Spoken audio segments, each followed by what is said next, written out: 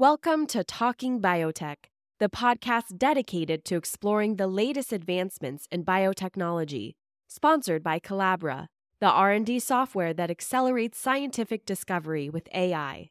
Each week, we'll dive into the latest innovations and discoveries with industry leaders and pioneers. Now, here's your host, Dr. Kevin Folta.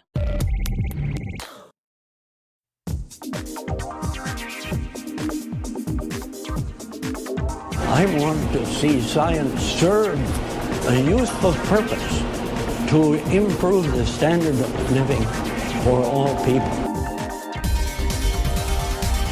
Why is anyone fighting food advance? A very small percentage of the world's population is fortunate enough to have the luxury of turning down food. We've arranged a society based on science and technology in which nobody understands anything about science and technology. You can't build a peaceful world on empty stomachs and human misery.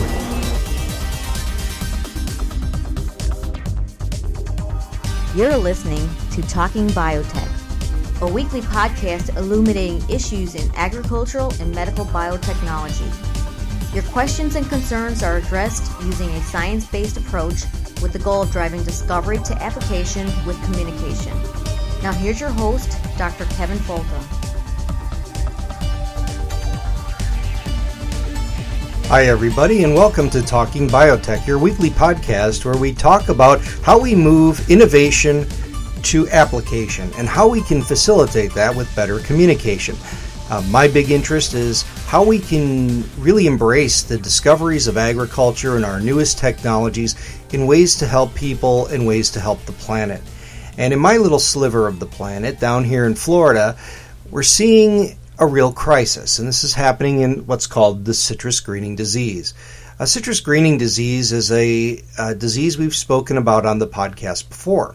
It's a bacterial disease that's spread by an insect that causes changes in the tree's vascular conductivity that lead to eventual nutritional problems and issues in production like fruit drop and decreased yields on the trees. Really a problem. It's devastating here in the state of Florida and now is spreading throughout the country. It has been detected in California. The big problem is that so many areas of our state and so many areas of our country are dotted with small towns that are really dependent upon a thriving citrus industry that supports it. In the state of Florida, we have something like 60,000 jobs tied to this industry that you can't just mothball and bring back when somebody figures out a solution. These are large facilities, logistical operations, and people who have lives and families. And in order to protect this and try to maintain not just the industry side, but also the flow of fresh juice, fresh fruit that people need to be eating more of, we have really seen tremendous efforts happening in genetic improvements of citrus. And that's one part of the equation. I mean, there's insect control, there's nutritional supplementation, there's other therapies that have been attempted. But this really will boil down ultimately, at least one part of the equation, will be better trees. And one of the people who's working on that, well, we've heard a couple so far. We've heard on episode 14, Rick Kress from Southern Gardens with their genetic engineering approach that looks promising. And in episode 36, Fred Gmitter taught us about where citrus comes from, what it is, and what is this thing that we call an orange tree. So today's extrapolation of these first two and kind of integration of the two is Dr. Jude Grosser, and he's also a faculty member at the University of Florida's Citrus Research and Education Center in Lake Alfred, Florida. Dr. Grosser has long been recognized as kind of at the leading edge, a really cutting-edge biotechnologist who takes on some really difficult techniques and applies them to a very difficult tree. His laboratory has long been recognized as a leader in innovative edges on how we can produce new trees that may have resistance to disease or better product quality. So today we'll talk to Dr. Jude Grosser, and you'll hear lots of neat techniques, things like somatic hybridization. These types of, or somoclonal variation induced in tissue culture. These are not what are recognized as GMO. They would not have to be labeled as GMO, at least in most places. I think some of the legislation has suggested that it would be, even though there's no recombinant DNA taking place through a laboratory step. But these trees at least look very highly likely to confer at least some level of tolerance to a major slate of diseases in citrus. So with that, we'll move along to the interview today with Dr. Jude Grosser.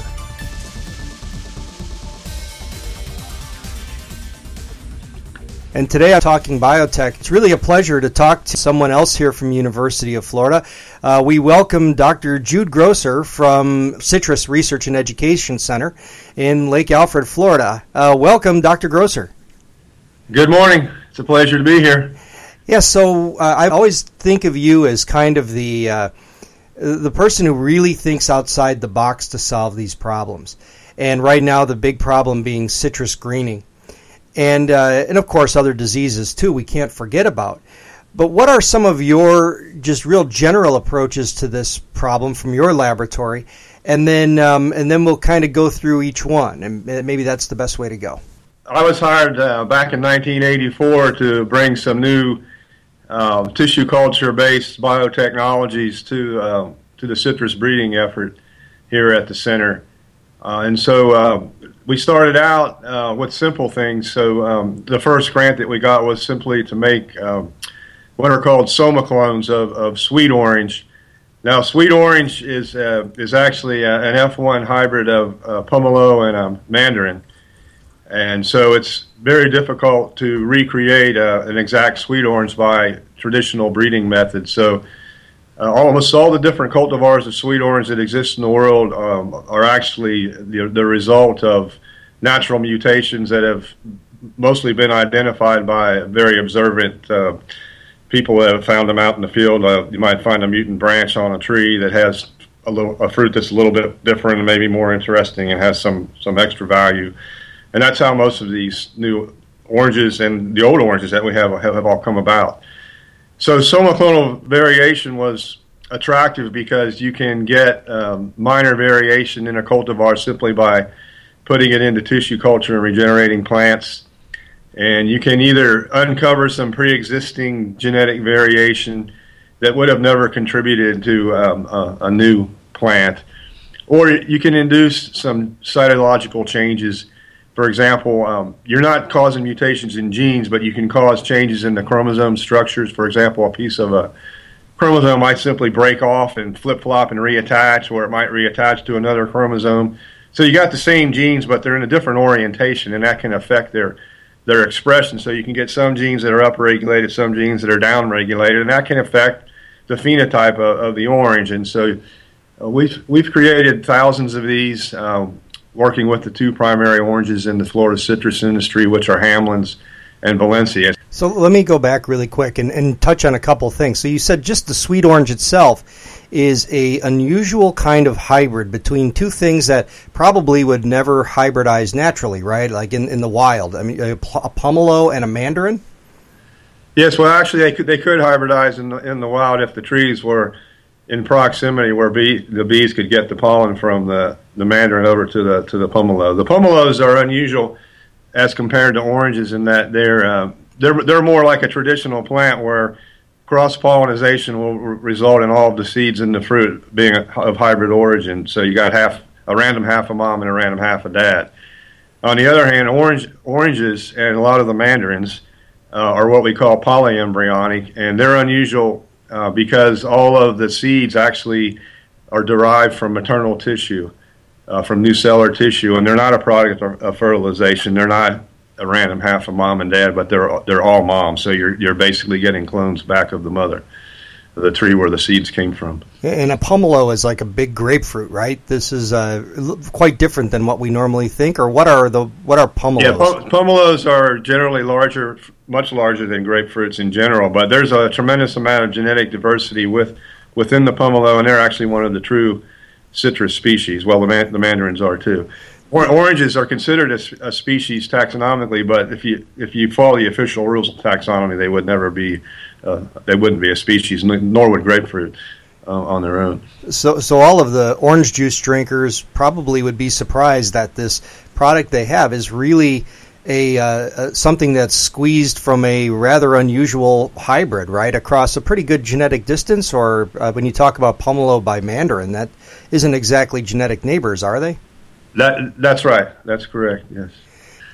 And the other thing I'd like to touch on, just to go back, is this idea of using tissue culture to induce mutations. And this was the basis of your appointment, that when we talk about tissue culture, we're talking about taking plant tissue and placing it into a hormone medium where that will induce the production of new plants from those cells that are in the media. So, in other words, those single cells that are there, or maybe cells on a little piece of tissue, each one can be turned into a whole new plant. And what happens under the stress of culture and in the presence of those growth regulators, you can have wide-scale, really rather large changes in chromosomes and doubling of chromosomes. All kinds of crazy things happen. And that is a way to take something that is already really good, like a Valencia orange, and then be able to add variation just by it basically kind of shuffles a few cards in the deck. So you're not changing the whole thing radically, but maybe being able to introduce a new trait or two through tissue culture. Right, and you're maintaining the integrity of that cultivar that you started with, which in this case would be the Valencia orange. And we've been successful at this. One of the first oranges that we released here from the center is a Valencia that actually matures 6 to 8 weeks earlier than the traditional Valencia clones. So this is a big advantage to our processors, being able to get this high quality fruit off the trees earlier, and it opens up better opportunities for blending with the Hamlin. They don't have to wait as long for the Valencias to come in. They don't have to spend a lot of money storing juice at a very low temperature for the not from concentrate product. So it's a whole lot of advantages, and to the grower too, because the grower can get the fruit off of the tree before the threat of the freeze. And also with Valencias, you have the old fruit and the new fruit on the tree at the same time, which is a stress to the tree, and it kind of eliminates the possibility of mechanical harvesting, because you'd be knocking all of next year's crop off the tree when you're harvesting this year's crop. So having the fruit mature earlier provides a lot of opportunities for both the growers and the processors. And so earliness has been your major trait through somoclonal variation, or are you seeing other traits as well? We found that we also find seedless clones. Valencia, for example, averages about 5 seeds per clone, and we have about a half a dozen clones that are almost completely seedless that may have enhanced fresh market value because of that trait. And so I guess the best way to think about our talk today is the different ways that you have taken rather novel strategies to improve oranges. And you've also done this idea of somatic hybrids. Could you tell us a little bit about what that means and some of the products that have come through those somatic fusions? Okay, that's a technique that actually has been my bread and butter of my career for 31 years here. And with somatic hybridization, the word somatic just means body cells instead of sexual cells. So you're taking just regular cells from 2 different varieties, and instead of making a traditional hybrid where you'd get a random half from mom and a random half from dad of the genetic input, you're adding all of it together. So you're fusing cells from both parents together. You got the whole genomes of both parents together. And the way we do this is goes back to the tissue culture method that we already have talked about. You're taking the cells and fusing them in a petri dish. So you need to be able to go from one single cell back to a whole plant. And so the tissue culture regeneration pathways are very important.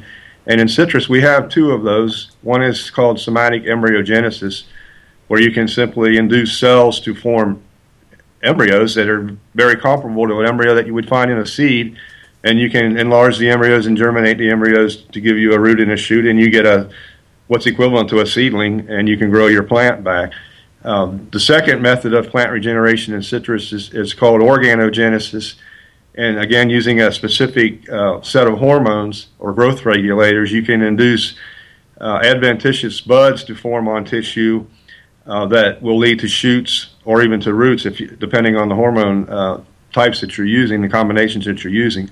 And then those shoots form, and you can cut those shoots off and put them on another tissue culture medium that induces rooting, and then you can recover a whole plant in that way. So with the somatic hybridization process, what we do is we make what are called callus cultures, but it's simply undifferentiated cells. And you can put those in the liquid medium where they grow very, very fast on shakers. And in order to do the somatic hybridization, you need to remove the plant cell wall. Now, all plant cells differ from human cells and animal cells in that they're surrounded by a very hard cell wall made out of cellulose. That's why wood is hard. It's made out of cellulose. So we use a battery of enzymes to digest away the cellulose wall. And that leaves the membrane that surrounds the cell intact, and everything inside, all the intracellular components are still intact inside of the cell. And then you can use either a chemical or an electrical induced fusion technology to cause the cells to fuse together after this cellulose wall has been removed, and you can get the cells to actually fuse together. And then in some cases, the nuclei of the cells actually fuse together too. So that means that the genomes of both parents are actually fusing together, and so it's actually a doubling of the amount of chromosomes that you have in the cells. And so you end up with 4 sets of chromosomes instead of the normal 2 that you would have in a typical somatic cell. So it's 2 plus 2, all of mom, all of dad. You end up with 4, and these plants are called tetraploids. And so we generally pick parents that are complementary to each other, whether it's for scion improvement or for rootstock improvement. We haven't talked about that yet. But for the way that we're using this technology in scion improvement is basically as a tool to build breeding parents. Now, one of the major objectives of our breeding program is to generate seedless fresh fruit varieties that are competitive in the national and international markets. And the problem has been with the Florida varieties. We've got some really delicious mandarins and some oranges that are very, very good, but they're very seedy. And these are adapted to the Florida environment, this hot, humid, subtropical environment here. Do very, very well. The fruit's very juicy, very flavorful, but we can't compete in the marketplace because you have all these seedless varieties, clementines, and now the cuties and the halos all coming in from California, from Morocco, from Spain, South Africa, a number of places around the world. And so they're displacing our varieties, and it's tougher for our growers to compete. But if we have seedless varieties that are adapted to the Florida environment, then we can regain our share of the marketplace and maybe even increase it. And so we're using the somatic hybridization program to generate tetraploid breeding parents. And so why would we want that? Because the tetraploids are also going to be seedy. Well, we have a model of seedless fruit, which is the banana. When you peel a banana, you never find a seed. And that's because a banana is what we call a triploid. A triploid has 3 sets of chromosomes instead of the normal 2. And this kind of interferes with normal meiosis.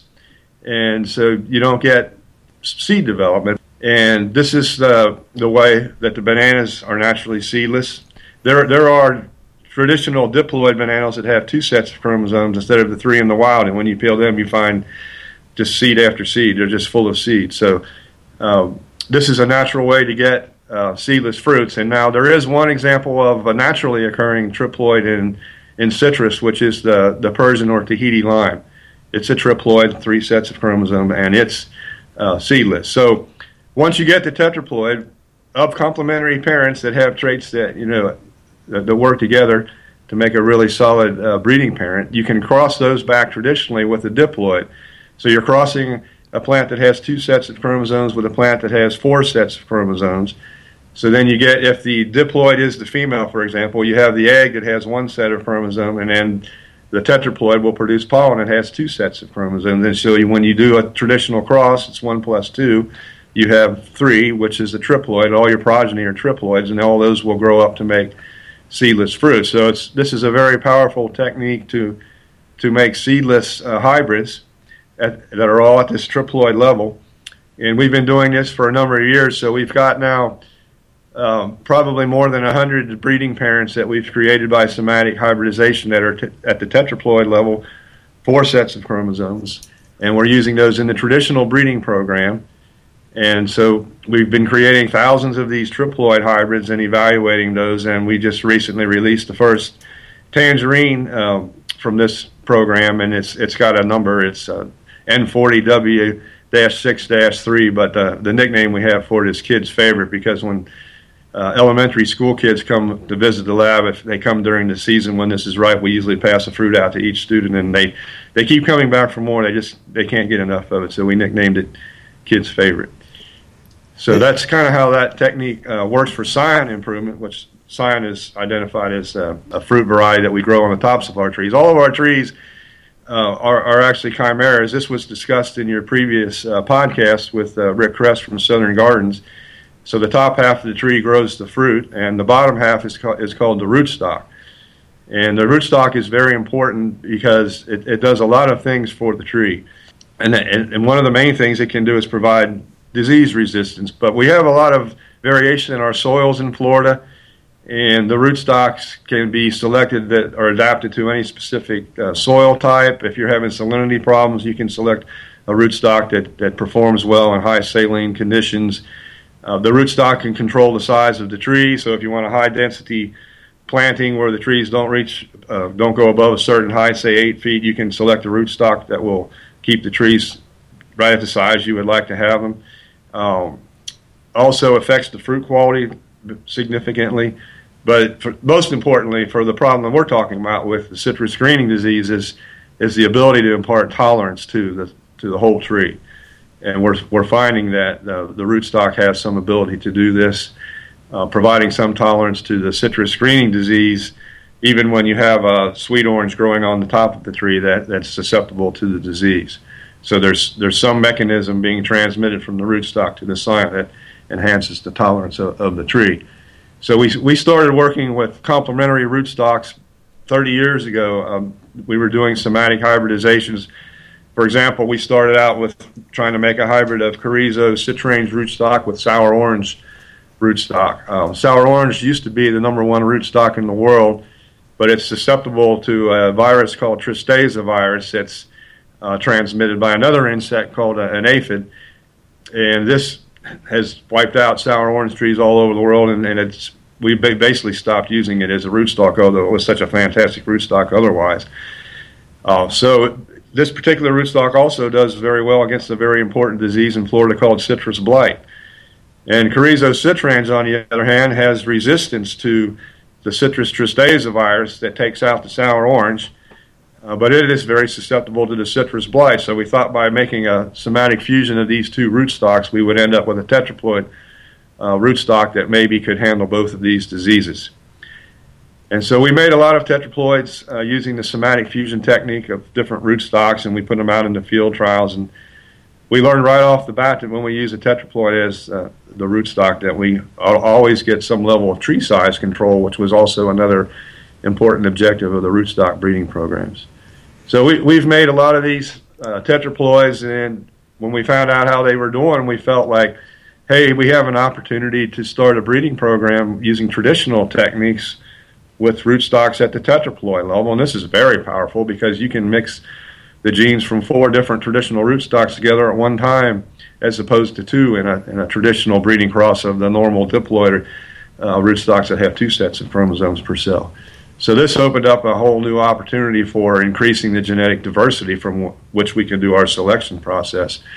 And so we started making hundreds of these, what we call them tetrazymes, because they're zygotic hybrids of somatic hybrids. So here for both scion and rootstock breeding, you're using new biotechnologies to create breeding parents, and then you're going back to traditional breeding with these parents. So it's like you always talk about, Kevin, these biotechnology is just providing us with new sets of tools that can enhance our ability to get the job done. So we're always on the lookout for putting a new tool in the toolbox that can help us do our job. So we have all these rootstocks out in field trials, and we started noticing that with Huang Long Bing, the citrus greening disease, that we were seeing differences. And this is, although none of these rootstocks were actually created with this in mind, we just started seeing natural variation in how the rootstock was dealing with the disease. So we're seeing some rootstocks were preventing the trees from becoming infected as fast as the commercial rootstock. So there was what we call a lower infection frequency. It takes much longer for the entire growth to become infected. And we also saw that when some of the trees on these different new rootstocks became infected, that the symptoms were much reduced as compared to symptoms of trees on the commercial rootstock. So this tells us as a breeder that we do indeed have genetic variability within our rootstock germplasm that can impact this disease. And if you start focusing on that, we feel like we can take that up another order of magnitude and get close to something that might even make the tree resistant to the disease completely, even though you still have a susceptible fruit type growing on the top of the tree. It's what's really interesting is that many people, I think, would be surprised by what happens in citrus. That here you're making a polyploid by fusing together the nuclei from two different parents, that whole sets of chromosomes, and then you're taking not one species, but one genotype or one line, one variety on the bottom, and fusing that onto a whole nother variety which sticks out of the ground. And it really does seem like here you're really kind of making the ultimate Frankenstein of a plant. That this thing not only has chromosomes that are put together, but also the physical structures of the tree are dissimilar, and nobody really seems to care. But that's good, because it means we can use these kinds of innovations and genetic improvements to rapidly improve citrus and may be able to solve the problem. We'll come back in just a moment or two with more Talking Biotech podcasts with Professor Jude Grosser from University of Florida's Citrus Research and Education Center. And we'll come back and talk about the introduction of single genes, like single transgenes, which also is a complementary approach in citrus improvement. We'll be right back. Grandma, don't touch that radio. Hi, Talking Biotechers. This is Vern Blazek, the Vern Blazek Science Power Hour, and booth announcer for the Talking Biotech podcast. We're moving into our 40-somethingth episode, and we get lots of requests for an interview with Dr. Folta himself. What makes that dude tick? How is that cat wired? We'll explore the deep crevasses of his soul in Talking Biotech episode number 50. So, you might recall that I interviewed him on my podcast, the Vern Blazek Science Power Hour, with your host, Vern Blazek.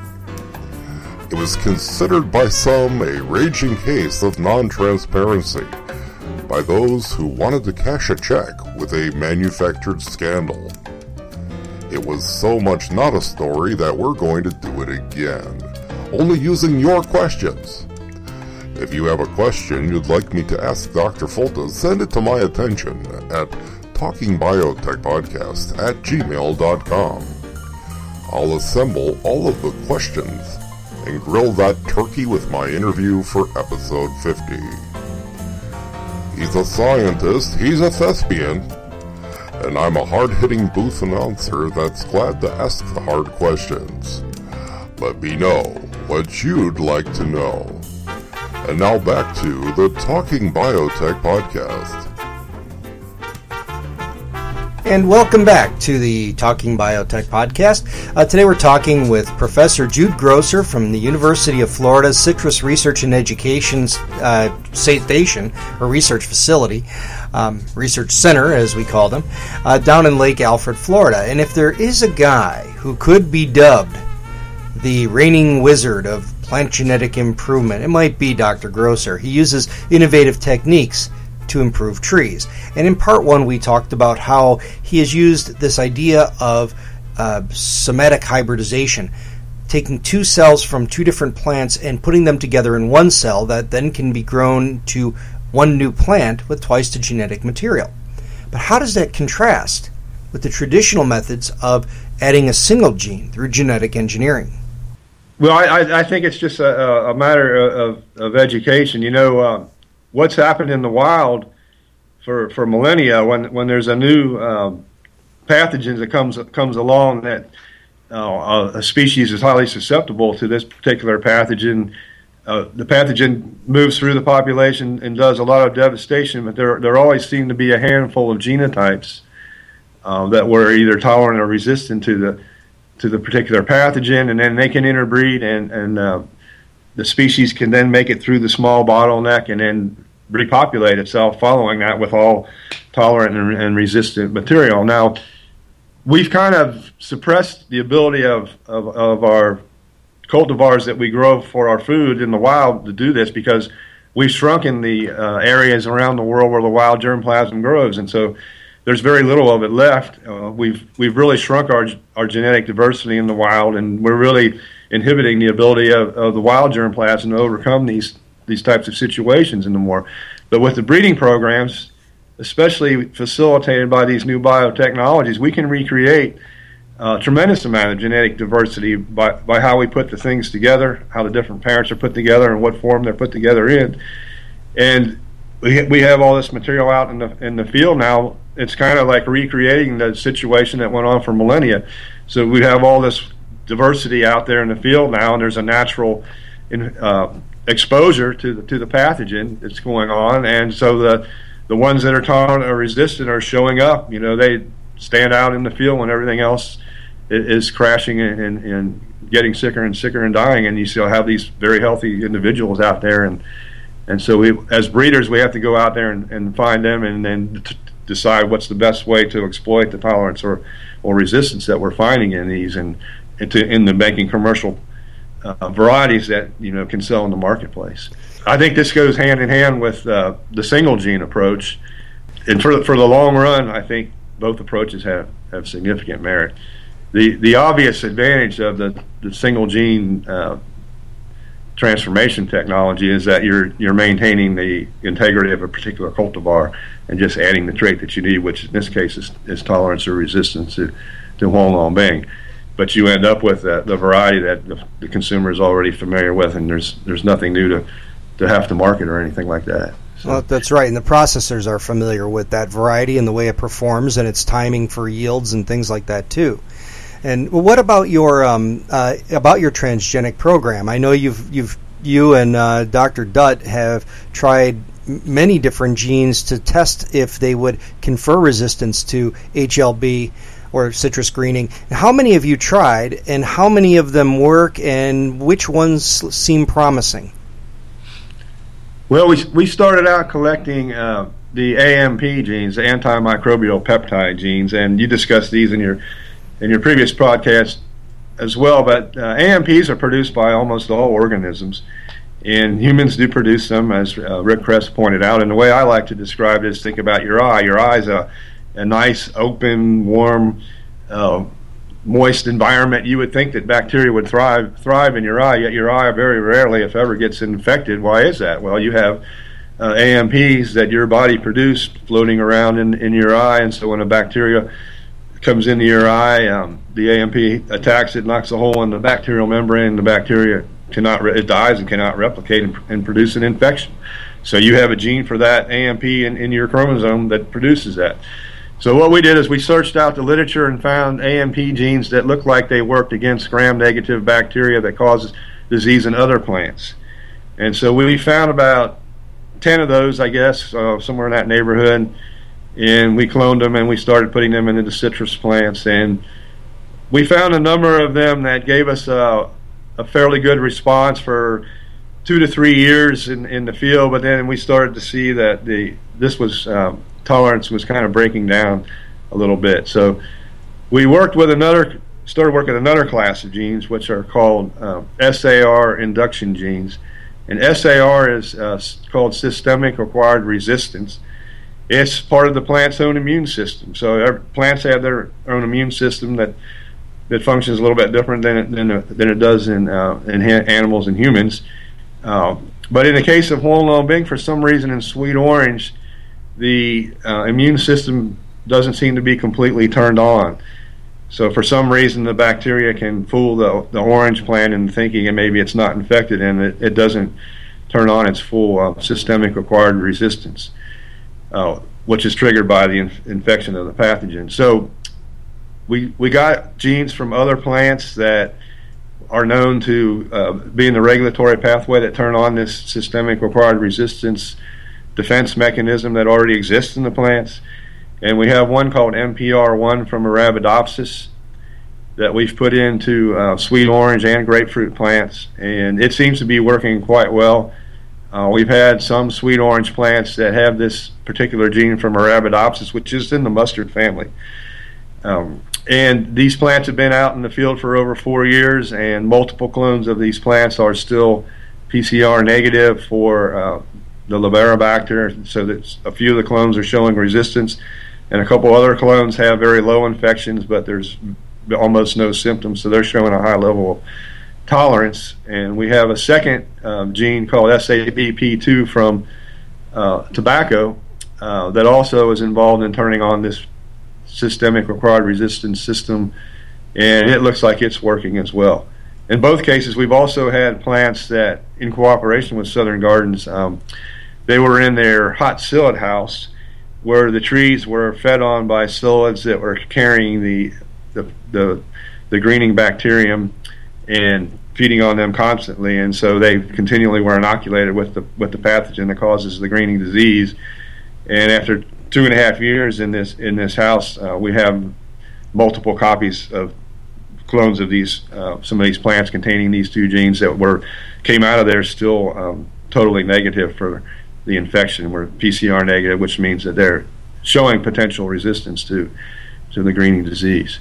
So that's very exciting, and we're moving forward with those genes as a hope for the future. Well, PCR negative means that they're not even, so PCR is the technique where we can detect the gene and amplify a gene product. And so if you were to take some, say, phloem exudate, some of the plant goo, and test that to see if you could amplify the bacterial gene, that these actually come out negative. So super sensitive test, and they're still coming out negative. So you said that maybe 2 years, 4 years, that these things are coming okay through a greenhouse that's infected with psyllids, or the insect bearing the disease. How long does a normal tree last in that same greenhouse?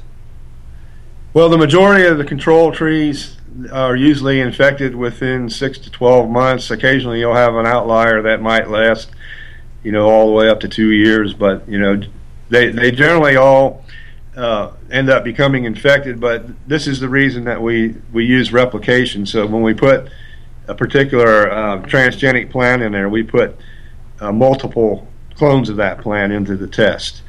And we do the same with the controls. So if you have 3 replicates of the same clone in the test, and 2 of them come out completely resistant, but one is showing replication of the bacteria, then you will think that there's probably something not quite good enough about that particular clone. So it's very important, to do replications, as it is with all of science.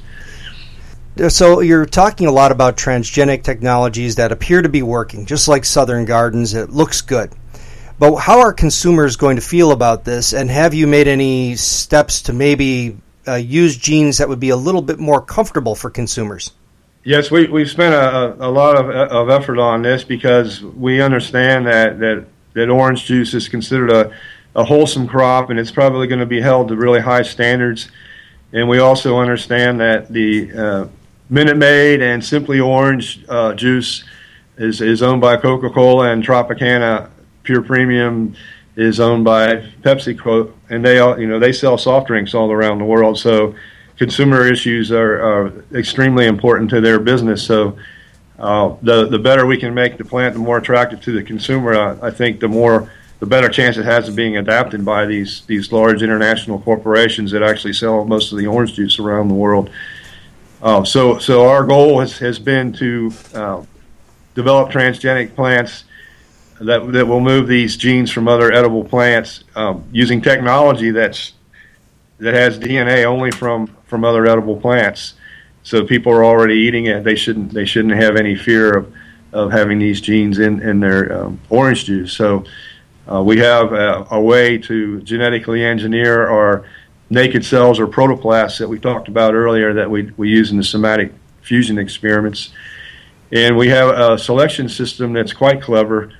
When you put the foreign gene in and it gets integrated into the chromosome of the plant, we have developed a color marker. We started with grape. We have the gene that codes for the anthocyanin, which is what makes grapes purple, what makes wine purple, and it's also an antioxidant, so it's very good for you to eat. And we were able to use that as a color marker in citrus, and we've attached it with a switch. So every gene has a switch that's called a promoter, and this switch can turn the gene on everywhere in the plant. That's a constitutive promoter, or it can turn it on in specific tissues. So we call that a tissue-specific promoter. And we started out with a switch or a promoter from carrot that turns the gene on only in the embryo. So we can hook that up with the anthocyanin gene. And so when you regenerate embryos from your cells that have been engineered, when they start to make embryos, the embryos turn purple because the switch turns that anthocyanin gene on. But then when you select your embryos out, it could be even one out of a million, you can easily find it because the embryo is purple. You can pull the embryo out and germinate it, but when it germinates, that switch shuts off, and the embryo goes back to the normal sweet orange color, which would be green in this case.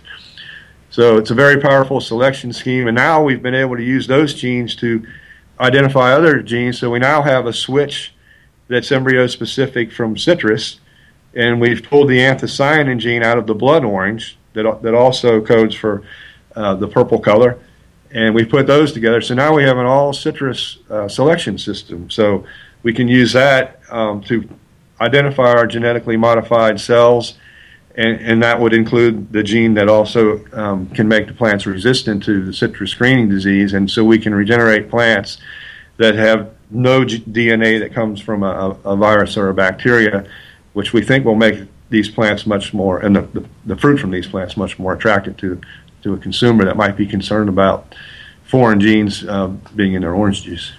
And you mentioned in the beginning that, Coke and Pepsi are really the big companies that are running the juice trade per se. But, and I don't want to give the impression that you're doing research that's here to placate the needs of big companies. Really, at the end of the day, your client is the Florida farmer, right? Absolutely. And so I think, if you had to look in your crystal ball, and I think you probably have a pretty good one with all your experience and, boots on the ground knowledge of this problem. How do you think we're going to solve the citrus greening problem in Florida? Well, I think that there's going to be solutions coming from a package of things. Of course, I think that the transgenic solutions are going to be very real. And as Rick described, there's four areas of consideration there with all the regulatory considerations and in the end the consumer. But on the other hand, with the conventional breeding, I think that if you look at how the disease works, the population of disease, the bacterial populations, they go up in the wintertime and they go down in the summertime. They kind of oscillate. And there's kind of a line through that where the populations reach an adequate level to cause a disease. And I think you can move that line with the rootstock. I think you can move it with the scion. And I think you can move it with optimized nutrition, which we're still learning about. And with all three of those movements, you may be able to move that line to a point where it doesn't cause a significant disease. And so I think that's very important to pursue both of these strategies, because we don't know which one's going to work the best or which one's going to be the fastest that we can deliver to the growers. So we have to really go after both of them with full zest. I agree, and I think we also layer over insect control and all kinds of other optimization of irrigation and fertilization, all the other things we can control. I guess the thing, and maybe we should conclude with then, is just kind of an interesting question that I think I don't know the answer, but I would love to hear your guess. As somebody who creates new orange varieties, how much do you think it takes, dollars and cents wise, everything together, to create a new orange variety? That's a very good question, but I would say probably at least $1 million per selection. It's hard to quantify it because breeding is a continuum, and you've already talked to Dr. Gmitter. Dr. Gmitter and I have worked as a team, and for the past 30 years, we've been building up this really big chest of fantastic breeding parents. and we're now figuring out, which parents work best together to give us really good progeny. So for the first 25 years, we didn't even have any cultivars that came from the program. But now the pipeline has been built, and there's the varieties are coming out the pipe at the other end, and each year there's more and more varieties being released. So this just demonstrates that you have to have a continuous support and effort going on. You can't interrupt it, and you can't stop it and lose germplasm. And then if you stay with it, you start getting the new varieties that the growers need to compete in the national and international marketplaces. So if you were to look at it at any window in time, if you were to go back 5 years ago and say how much does it cost to produce a variety, the number would look like it was astronomical. But now that we've really got things cooking here, there's many new varieties coming out. I mean, in the last 5 years, we've released 8 new sweet oranges and more than 10 mandarins and several grapefruits. So there's all kinds of new things coming out in the rootstock area. We've now have 17 rootstocks that have been fast track released. So this has all happened in just the last few years. So it just shows you the importance that you have to have a constant effort and when you start a new breeding program, the commodity has to be patient until the researchers have the time to build up the germplasm base and understand what are the better breeding parents and how do they go together. Well, and it also is a really interesting aspect that I thought about recently, that here you as a breeder spend 31 years to really set the table for the future to be able to work more efficiently. So in other words, your blood, sweat, and tears is in the nucleus of every one of those plants. And your innovation and techniques have really shaped the way that the future breeders, maybe even in 100 years, will be able to more rapidly breed trees that can produce for Florida farmers, or farmers all over the world. Because I'm sure if it grows in Florida, it can do well everywhere. And, well, I shouldn't say that, but will do well in many environments. So it really gives a broader, your words really give a broader idea to those who are interested in plant breeding as a career, and really the kind of legacy you establish within a breeding program. And I think it's one of the other exciting aspects of what you do. Where can somebody find more information about your breeding program or about what's happening at Lake Alfred? Well, the new cultivars that are being released can be identified on the Florida Foundation Seed Producers website, and then the CREC website has links to my program and Fred Gminner's program, and there's information on there. And then, of course, for specific information, it's the simple way is just email. Somebody can email me and ask me a specific question, and I can send them all the information that they would like to have. But the last thing I'd like to say is that I think the potential for breeding juice varieties for Florida that are tolerant or possibly even resistant to Wollongong Bing is becoming more possible, because we're identifying a lot of very tasty mandarin hybrids in the breeding program that are showing exceptional tolerance to disease. And one of the problems historically with mandarins is that when you make NFC out of the juice, it might taste really, really good fresh, but when you pasteurize it, the heating can cause some negative components to come out and cause off flavors in the juice. But we found a few of the tolerant selections that we're finding actually can be processed without bringing out these negative flavors. Some of them have a very strong orange note. So there is genetic diversity showing up now with the tolerance to the disease that will allow us to actually breed juice fruit that's very similar to an orange, but will have enhanced tolerance to the disease, and maybe even have some more interesting flavors than just traditional orange juice. So it's very exciting.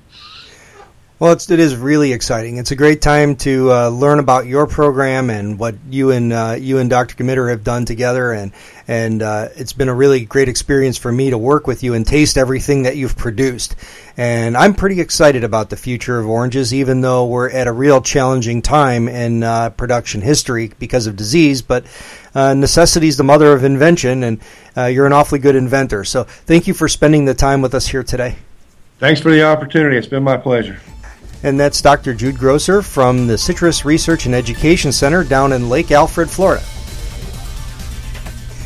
And that brings to the close episode 41 of Talking Biotech Podcast with Dr. Jude Grosser.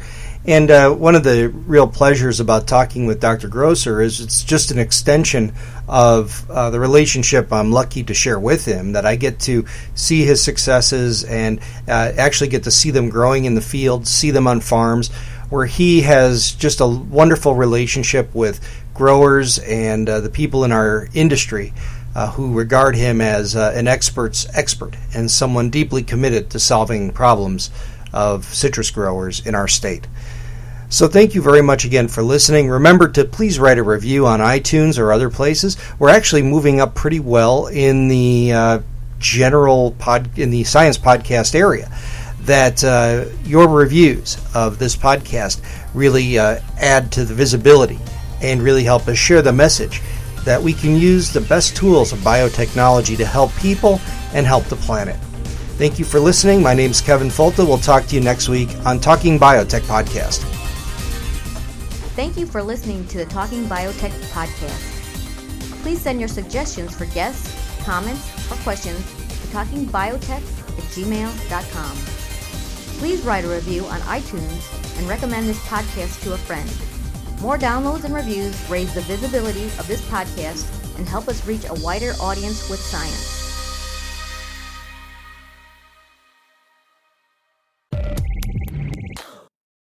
You've been listening to Talking Biotech, sponsored by Collabra, the platform that bridges the gap between siloed research tools. With Collabra's electronic lab notebook, scientists can work together in real time, sharing data and insights with ease.